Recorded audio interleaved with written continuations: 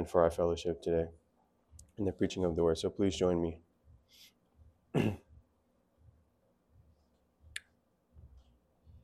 Our God and our Father, the God and Father of our Lord Jesus Christ, you are so great. You're so different. There's no God but you. You're the only true God. I just pray, God, that we would be people of reverence, people who stand in awe at your word, that my heart, God, would be a heart that stands in awe of your word. That we would not just be people who merely just take things seriously, but who do, if we do take things seriously, do it because we fear your name. Because we actually see how great you are. We actually see how amazing you are. We actually see how awesome you are. How you are a heart stopper by your glory. How you make the heart and the hands and the knees shake by the greatness of your glory. Holy God, I just pray that you touch each person's heart, because if you don't touch our hearts, Lord, the preaching is in vain, the teaching is in vain, the singing is in vain, the fellowship is in vain. Everything we do, every time we gather, it is absolutely meaningless. And we would only be people, if we even think to make meaning out of it, we would only be people who are forcing a false meaning into our fellowship. God, provide your meaning to our fellowship. Provide your purpose in our fellowship today. Provide strength to our hearts today, God, and let the word that comes come with boldness and clarity and truth for the sake of your great name and for the sake of your Son, Jesus Christ, who died for us, who gave his life for us. I pray you'd guide me in the sermon today, that all the strength that is necessary you'd provide to me, and that the word would really touch the hearts of those who hear, and even my own, more and more. I pray, God, that you would be with us in everything. We thank you for this time. We thank you for all that you've done. Through your Son, Jesus alone, we thank you. Amen. Amen. So if you guys do not have your Bible, I think I said this last week too. Please get it. We're going to be looking at the book of John, chapter 3, verse 16 through 21. And the title of today's sermon is The Blessing in Believing. The Blessing in Believing.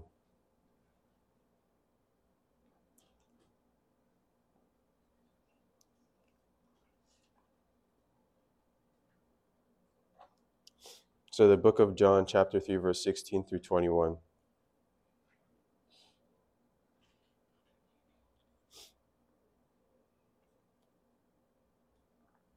Okay, it says this.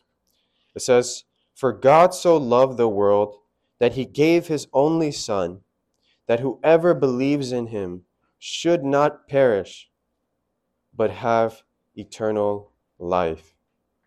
For God did not send his Son into the world to condemn the world, but in order that the world might be saved through him. Whoever believes in him is not condemned, but whoever does not believe is condemned already, because he has not believed in the name of the only Son of God." I'll actually stop there and just ask a question. And the question is, what is the hope, that this world can provide? I keep bringing this up.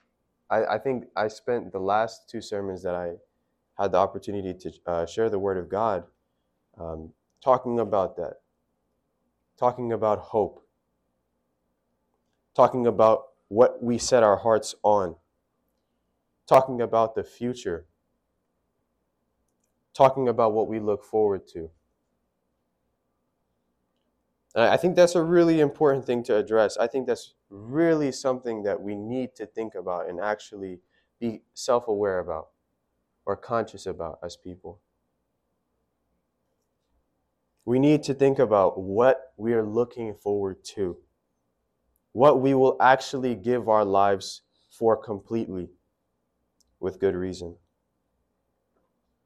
And I mean, to answer the question, the hope that the world can provide is in major categories: money, right? Apparently, you get less problems if you have more money. Friends, you're apparently less lonely. Marriage, you apparently feel love more. And then good health, apparently all that is necessary for a long life. Right? These four things are generally what you'll hear as being the hope that you can have in this world. But with each of these longings, what seems to come with them, there's always this exception. If it's money, right, it's not necessarily going to satisfy your heart. It's not necessarily going to even deliver you from all the problems in the world. Actually, what seems to happen is your problems get more specific. They actually turn from what is necessary to like things that are unnecessary. From food, clothing, shelter to like, how do I make this automated, right?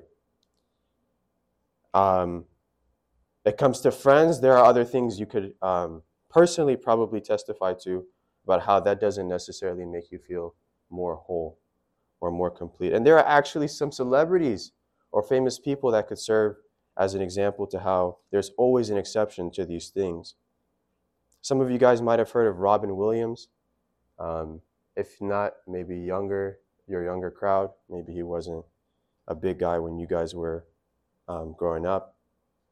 But he was a comedian and an actor who committed suicide. Right? He had a net worth of over $1 million, right? And he committed suicide by hanging himself. And this next one, Kim Kardashian, I mean, everybody knows her. Nicolas Cage as well. These are actors and celebrities who have been married 3 times or more, right?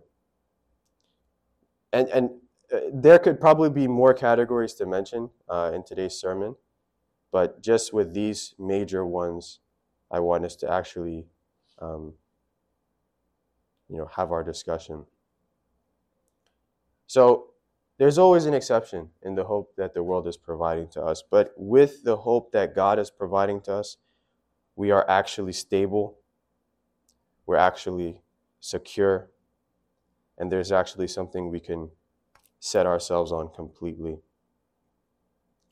That said, I want to kind of give the scripture that we just read some context, starting in chapter 3. So there's a man named Nicodemus, right? He's a Pharisee, he's a ruler of the Jews, and he came to Jesus at night, probably on his own accord or on behalf of some other respectable men, wondering what Jesus' appearance might mean. Right? That is how people thought back then, is when they saw somebody bold, zealous, courageous, they asked themselves, what could this mean? Right? When they saw John the Baptist, for example, the first thing that they asked him is, are you the Christ? Questions came up when somebody was performing signs, somebody was working miracles, somebody was teaching with authority. And we can see that in the previous chapters of this book. When Jesus cleansed the temple in chapter 2, right? During the Passover, or when the Passover was at hand. I mean, that's a very bold move. You have to be a righteous person to even think to go in the midst of the temple where the rulers of the Jews are, where the leading men are dwelling, and to actually decide, I'm going to flip this place upside down, because not just because I want to, because there's actually wickedness occurring. People are turning my Father's house into a house of trade, right? A place for gain, essentially. And so it's no surprise that Nicodemus And perhaps some of the other men who spoke with Nicodemus before he came to Christ thought it a good idea to come to Christ and ask him some questions. What could this mean? Jesus' appearance, right? And Christ, because of how serious his message is, because of how weighty it is, and maybe because of how infrequent his meetings with Nicodemus might be, because he's a Pharisee and is dishonorable among them, to perhaps be with Jesus, he goes straight to the fundamental point of his teaching, right? Which concerns the necessity of being given a new heart and a new mind by the working of the Spirit to enter the kingdom of God and understand his doctrine. So Nicodemus, in his unbelief, asked that question, which we've all heard: how can this be? Right? How is this even possible? And Christ establishes the authority of his doctrine, and beyond that, actually speaks pretty boldly to Nicodemus, right? He says, in verse 12, if I have told you earthly things and you do not believe, how can you believe if I tell you heavenly things? Right? If I've told you things in a way that you can understand, Nicodemus, with earthly elements in the picture, with human birth in the picture, how are you even going to understand things that you can only get when you have the Holy Spirit of God in you? And in this context, we see what we see in verse 16 through 21. Right? And there's debate among interpreters about whether 16 through 21 is Jesus himself speaking or whether it's a commentary from the gospel writer himself. But nevertheless, the truth of these verses comes out of this setting. And so I want us to consider that. So what can we really take from this passage, right? Before we dive into our sermon, what can we really take from John 3, verse 16 through 18? Whoever trusts in Jesus Christ, in other words, the doctrine of salvation coming from the Lord Jesus Christ, which centers itself back on him because he is the way of salvation, will not perish, but will have eternal life, which is blessed by God, or the eternal life, which is blessed by God. That's what we can take from this. And there are two things that I want to break down within this sermon in that idea. And it comes from verse 16. For God so loved the world that he gave his only Son, that whoever believes in him should not perish. That's the first thing. But have eternal life. It's a twofold blessing. I sound charismatic a little bit, right? Using those words. I kept using them. I used it last week. Maybe I'll keep using it. The first one is escaping from the wrath of God. If we trust in Christ, we're going to escape from the wrath of God. And the second one is participating in the eternal life which is given by God. Let's talk about the first one, escaping the wrath of God. All over the New Testament and Old Testament revelation of God is the truth concerning his wrath, right? In other words, how God in his hatred for evil responds to evil, right? God is not just this God, I've mentioned this before, with a disposition that's just angry and furious and full of bitterness or jealousy or some kind of strange character, right? God's initial disposition toward all men is one of goodwill. I keep saying that. He wants what's best for us. He wants the best for each of his creatures.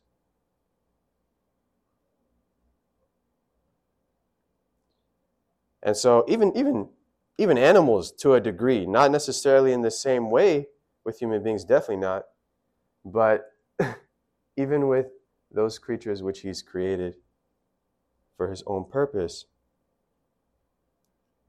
But God nevertheless has a hatred for evil. He hates evil. He hates sin. And he will respond to sin in what the Bible calls his wrath.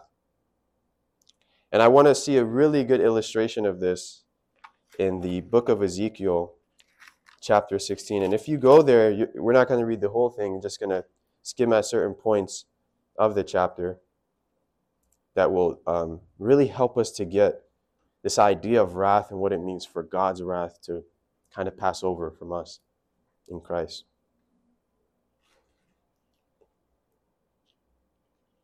So in chapter 16, I'm going to just again kind of scan through the points of this passage. And the first thing to consider is that God is speaking to Israel, right? His covenant people. If you look at verse 1, it says, "Again the word of the Lord came to me," verse 2, "Son of man, make known to Jerusalem her abominations." Right? God is speaking to Israel, his covenant people, about their unfaithfulness to him, which is expressed in idolatry and disobedience. You see that in verse 15, where he says, "But you trusted in your beauty and played the whore because of your renown and lavished your whorings on any passerby. Your beauty became his." Verse 17 through 18. "You also took your beautiful jewels of my gold and of my silver, which I had given to you, and made for yourself images of men, and with them played the whore. And you took your embroidered garments to cover them, and set my oil and my incense before them," before idols, before objects that these people, the covenant people of God, made with the very gold and jewelry that God himself had given to them. Right? He's speaking to his people about their unfaithfulness. These people did not remember the days of old when they were despised and disregarded. And God cleaned them, fed them, made them beautiful, and gave them children. They did not consider the kindness of God.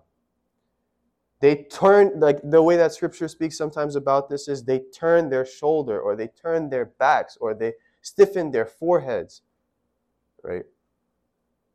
They weren't willing to remember. They weren't willing to recognize the kindness of God to them, the compassion of God for them.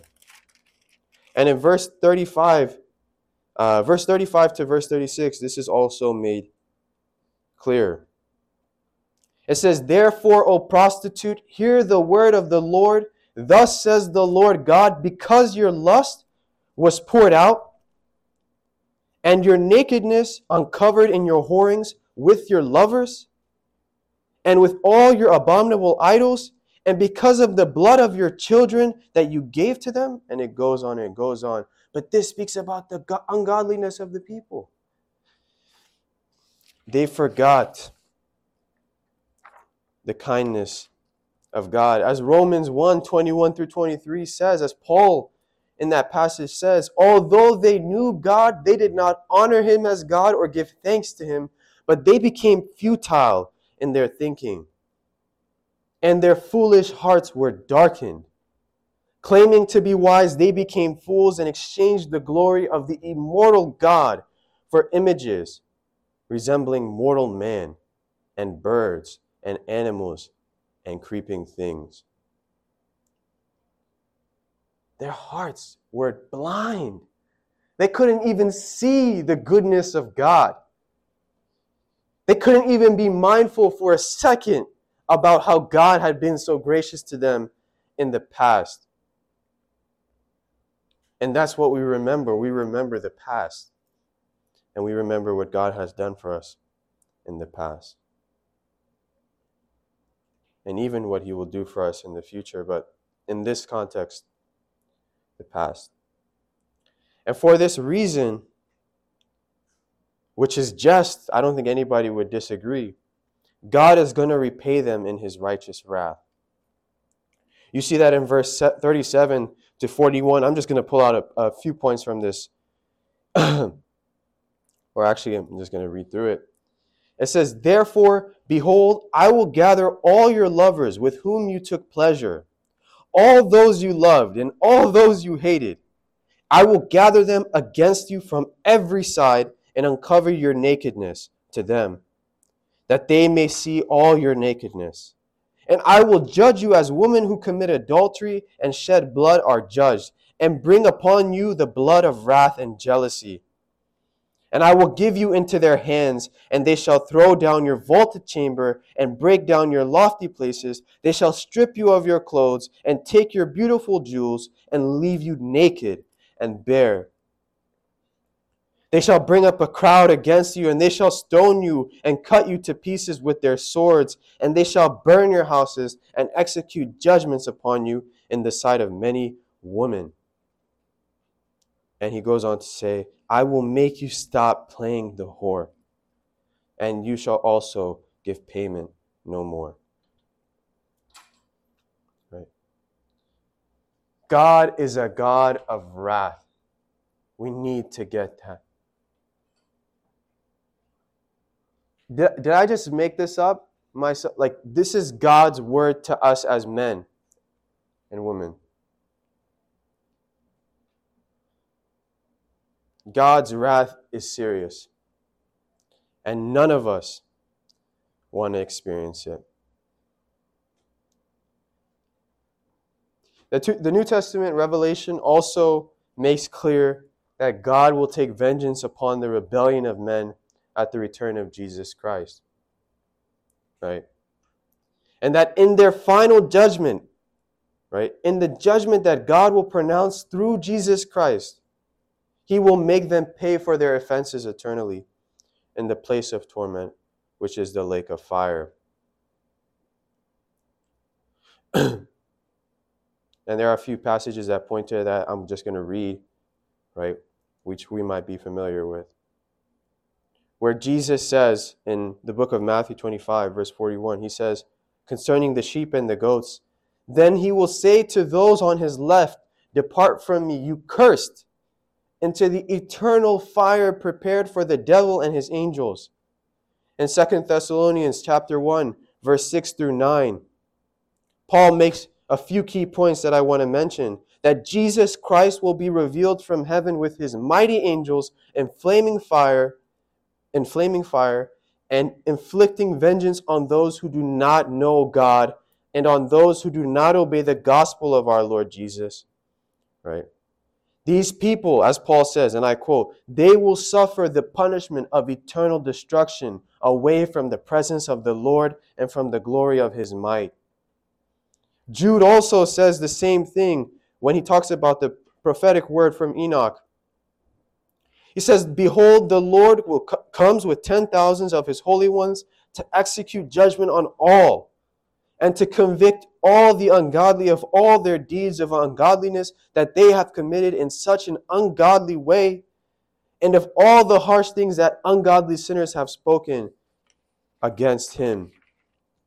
And then lastly, when it comes to this reality of God's wrath, in Revelation chapter 20, verse 13 through 14, concerning really just about the end of all things, before the new creation and the new Jerusalem and the measurements of that wonderful place that God is going to give to us. John says, "And the sea gave up the dead who were in it. Death and Hades gave up the dead who were in them, and they were judged, each one of them, according to what they had done. Then death and Hades were thrown into the lake of fire. This is the second death, the lake of fire." And it actually goes on in verse 15, I don't have it noted here, to say, "And anyone whose name was not written in the book of life was thrown into the lake of fire. So the wrath of God is something very serious. In the Old Testament, it was particularly displayed in earthly judgments. Your children would be taken, slaughtered, and just things that as a human being you don't even want to experience on this side, right? Before eternity. Nobody here wants to be cut up in pieces. Nobody here wants to suffer physically, just to put it short. Nobody here wants to be ashamed. You want to be embarrassed? You don't want to be embarrassed. You don't even want to stand here and be embarrassed. You don't want to stand right where I'm at right now and somehow find a way to embarrass yourself. There's so much weight that will come on your own head. From that, what about when God does the things we've just read in Ezekiel? What about when princes are no longer honored and the elders are treated with shame and disrespect? What about when young men are weak? None of us want that. We want strong princes. We're not Israelites, but I think the point is clear. We want strong leadership, strong elders, strong young men.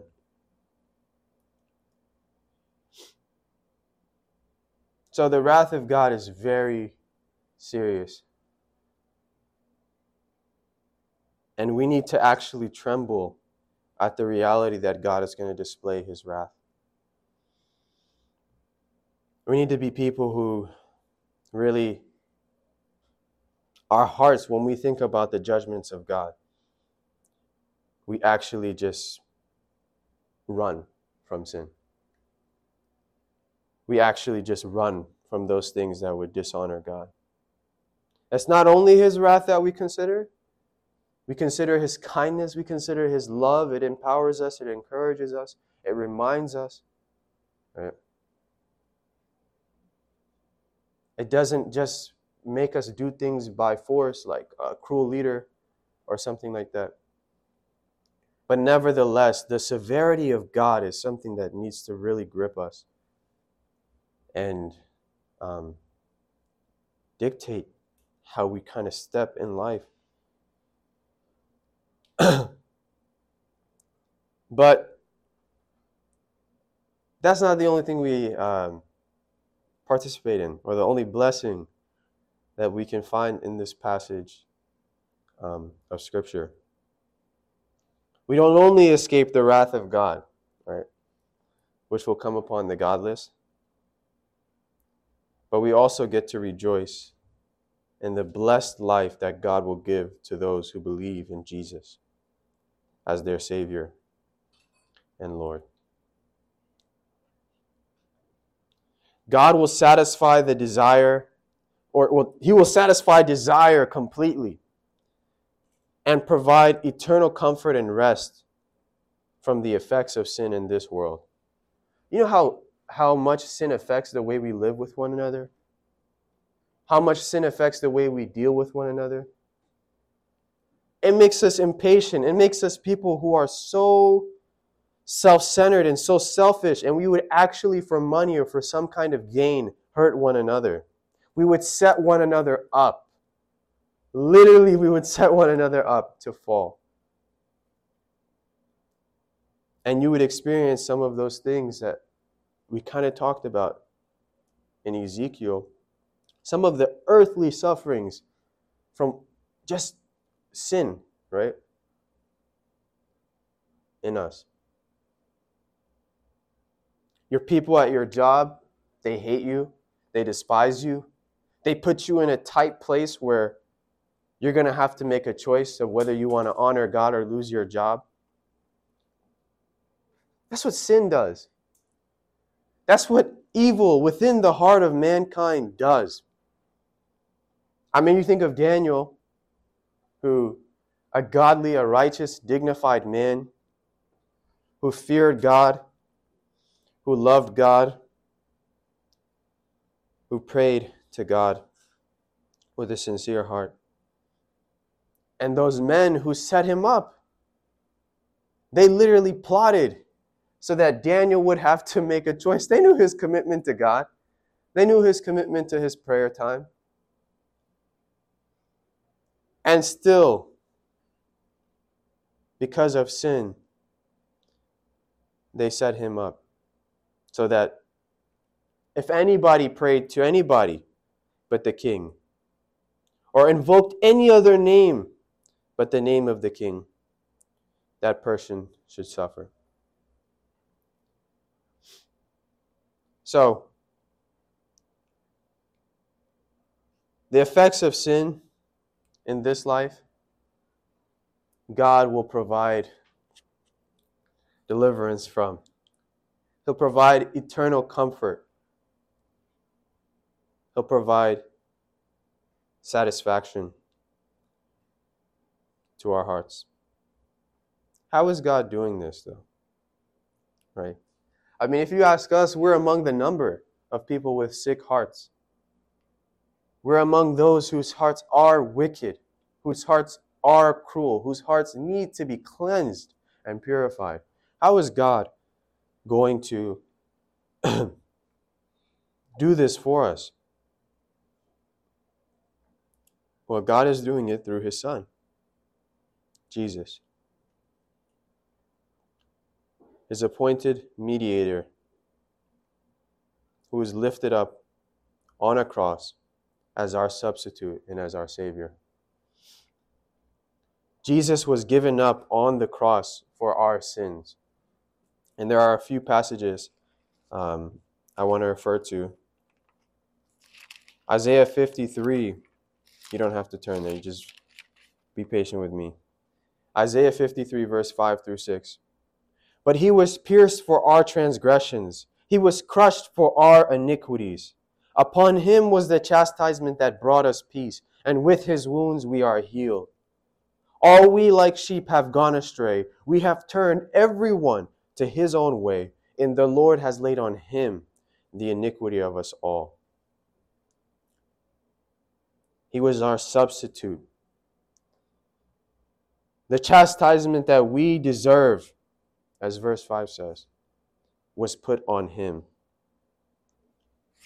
John chapter 6, verse 51. I am the living bread that came down from heaven. If anyone eats of this bread, he will live forever. And the bread that I will give for the life of the world is my flesh. Jesus gave up his body for us. And coming to the point where we said how God is doing this through his Son, we see in Romans chapter 8, verse 32, where the scripture says, He who did not spare his own Son, but gave him up for us all, how will he not also with him graciously give us all things? God did not spare his Son, Jesus Christ, on the cross. Even when Jesus cried, my God, why have you forsaken me?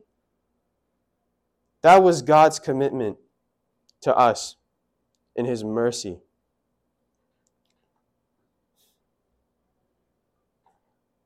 That was God following through with his plan of salvation. He did not spare Jesus, his Son, at the cross. He did not spare Jesus, his Son, when he was spit on, when he was mocked, when he was treated so shamefully. God did not spare his own Son. But he gave him up for us all. And then one of the last passages I want to just look at in 1 Peter that point to the price that was paid. Verse 17 through 19.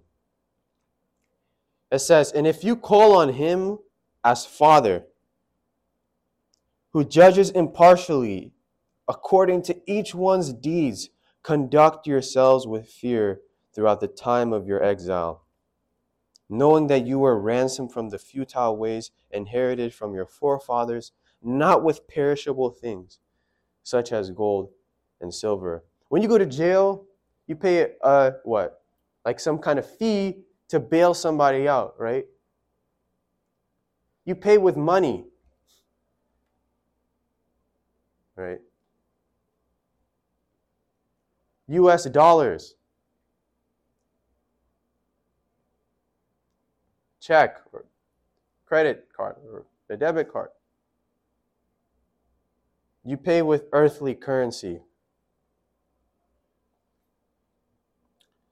But the way that we were ransomed for our sin, or from our sin and its consequences, is what verse 19 says. But with the precious blood of Christ, like that of a lamb without blemish or spot. Sinless man took on the sin of man, so that we could have his righteousness and the reward that belongs to that righteousness, eternal life. So again, we don't only escape the wrath of God, but God in his mercy and in his kindness is going to bless us with eternal life and with the blessings of that life.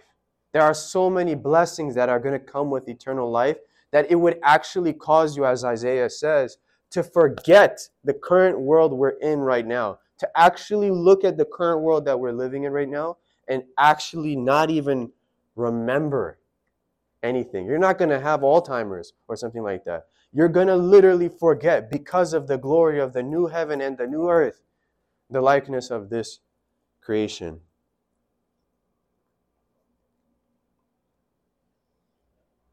We're looking forward to this, right?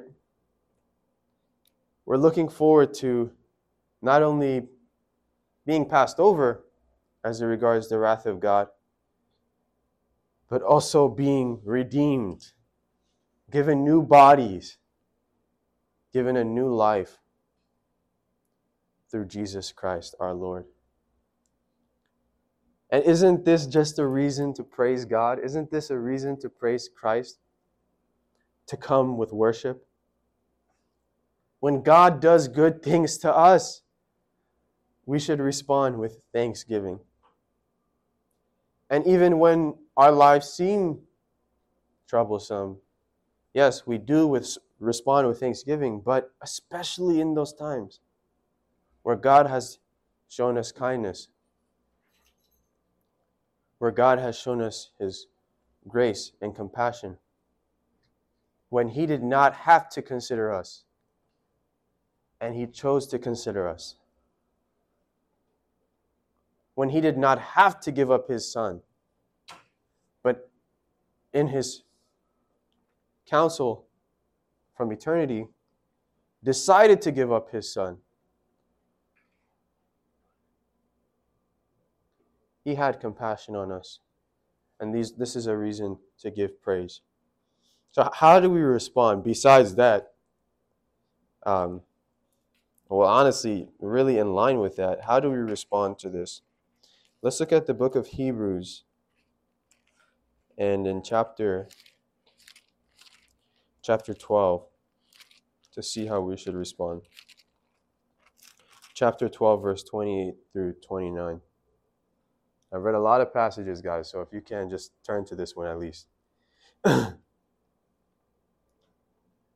Hebrews chapter 12, verse 28 to 29.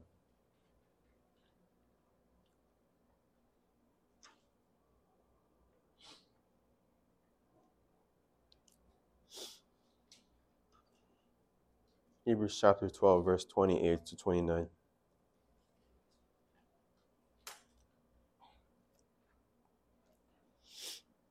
It says, "Therefore, let us be grateful for receiving a kingdom that cannot be shaken.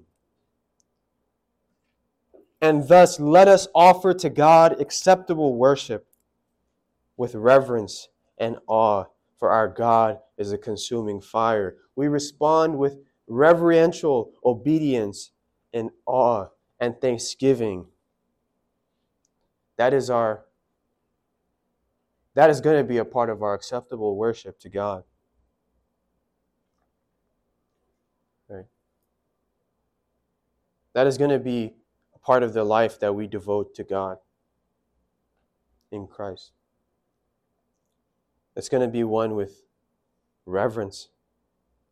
It's going to be one with awe in its obedience. That's how we respond. And on top of that, we seek to be conformed more and more to the likeness of Christ. In 1 John,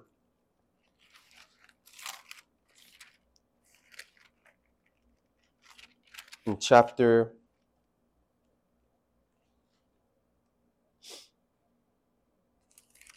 I think it's chapter 3.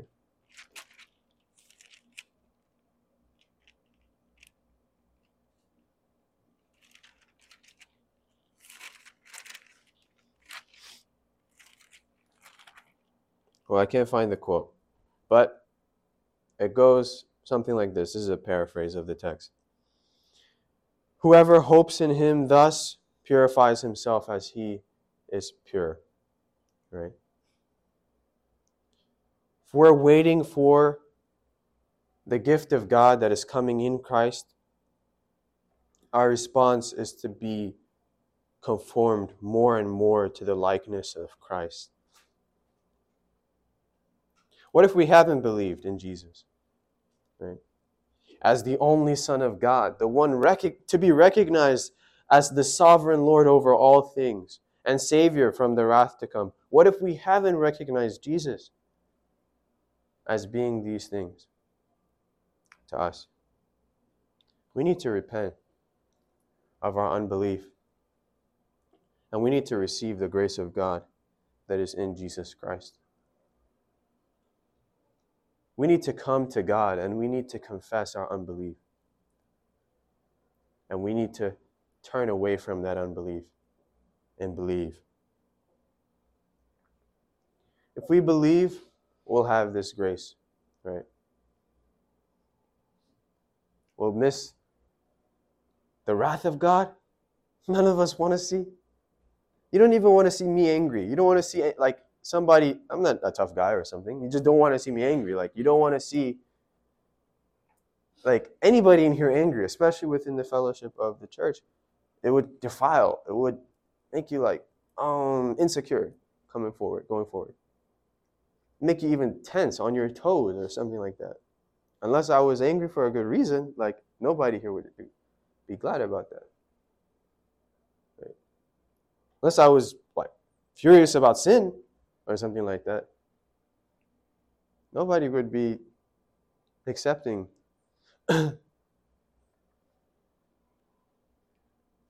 even human anger. Right? It might even scare people. What about the wrath of God? What about God's fury? What about when God comes in judgment through Christ? What about then?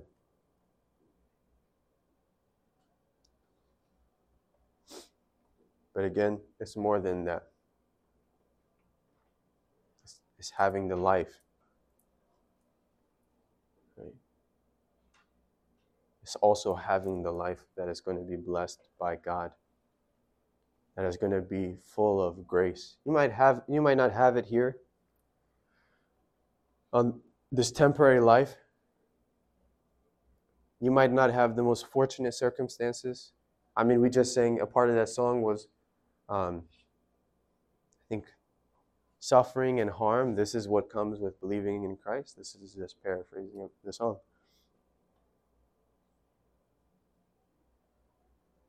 We may not have it on this side if we're faithful. But for sure, with absolute assurance, in the next life, when Christ returns or when we die, we're going to receive the mercy of God, which gives us eternal life.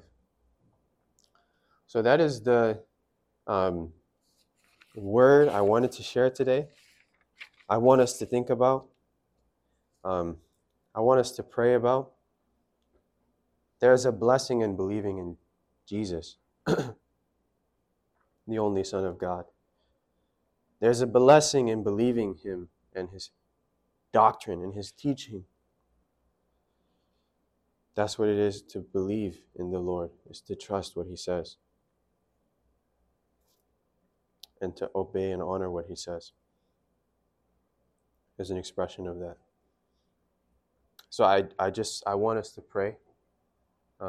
Those of you guys who are talking there, I want you guys to pray as well, to really consider the word that I'm talking to Naomi and the other sister Maharit. I want you guys to pray about these things as well. I want each of us to consider the seriousness of this, the weightiness of this.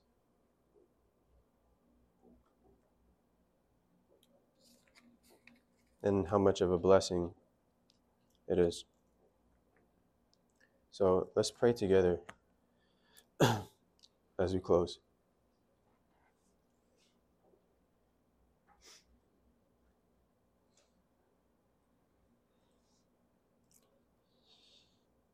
God, I just pray that you help us, sinful people, broken people, greedy people, self-centered people, conceited people, impatient people. Help us. Because as we read and as we know, we ourselves, God, are people who belong on the side of your wrath. We belong on the end where we experience your judgment. We belong on the end where we face all sorts of misfortune. According to your word, God, we belong there because we're sinners. We are offenders of your name. We are your enemies apart from Christ. But through Jesus Christ, you have given us hope. You have given us rest. You have given us comfort to look forward to. And even now, in part, to rejoice in. And we just thank you, God. We just thank you. Because as your word has said, you have given us an unshakable kingdom. This earth and this heaven, it will shake, but the new heaven and the new earth, it will never be destroyed.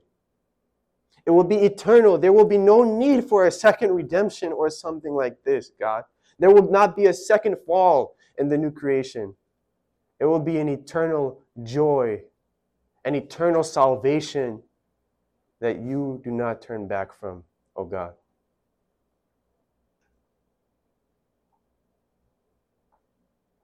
And we just thank you for this.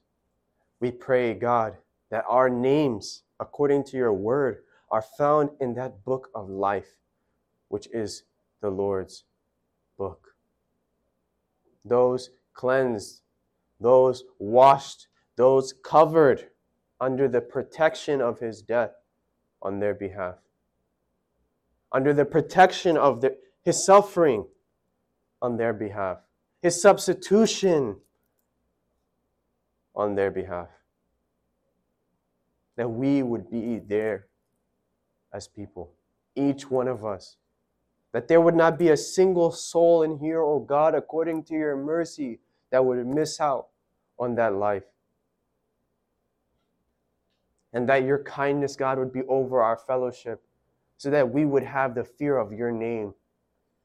so that we would come into the fellowship of the saints, wherever it may be, with trembling on our hearts, being people who revere you, who fear you. Who can perform this thing? Who can work within the hearts of your people? Who? Who, God, who?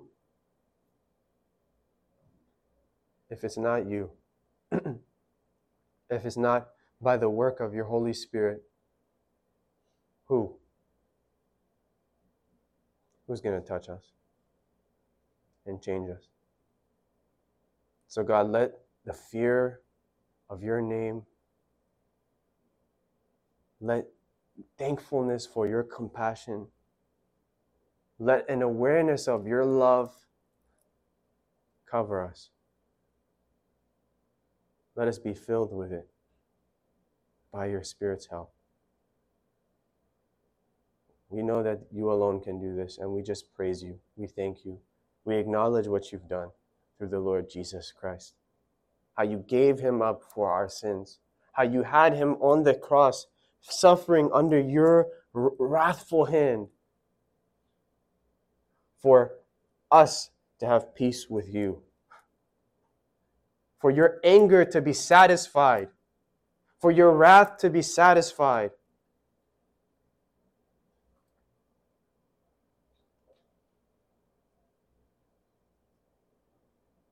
You gave up your Son, and he suffered for us.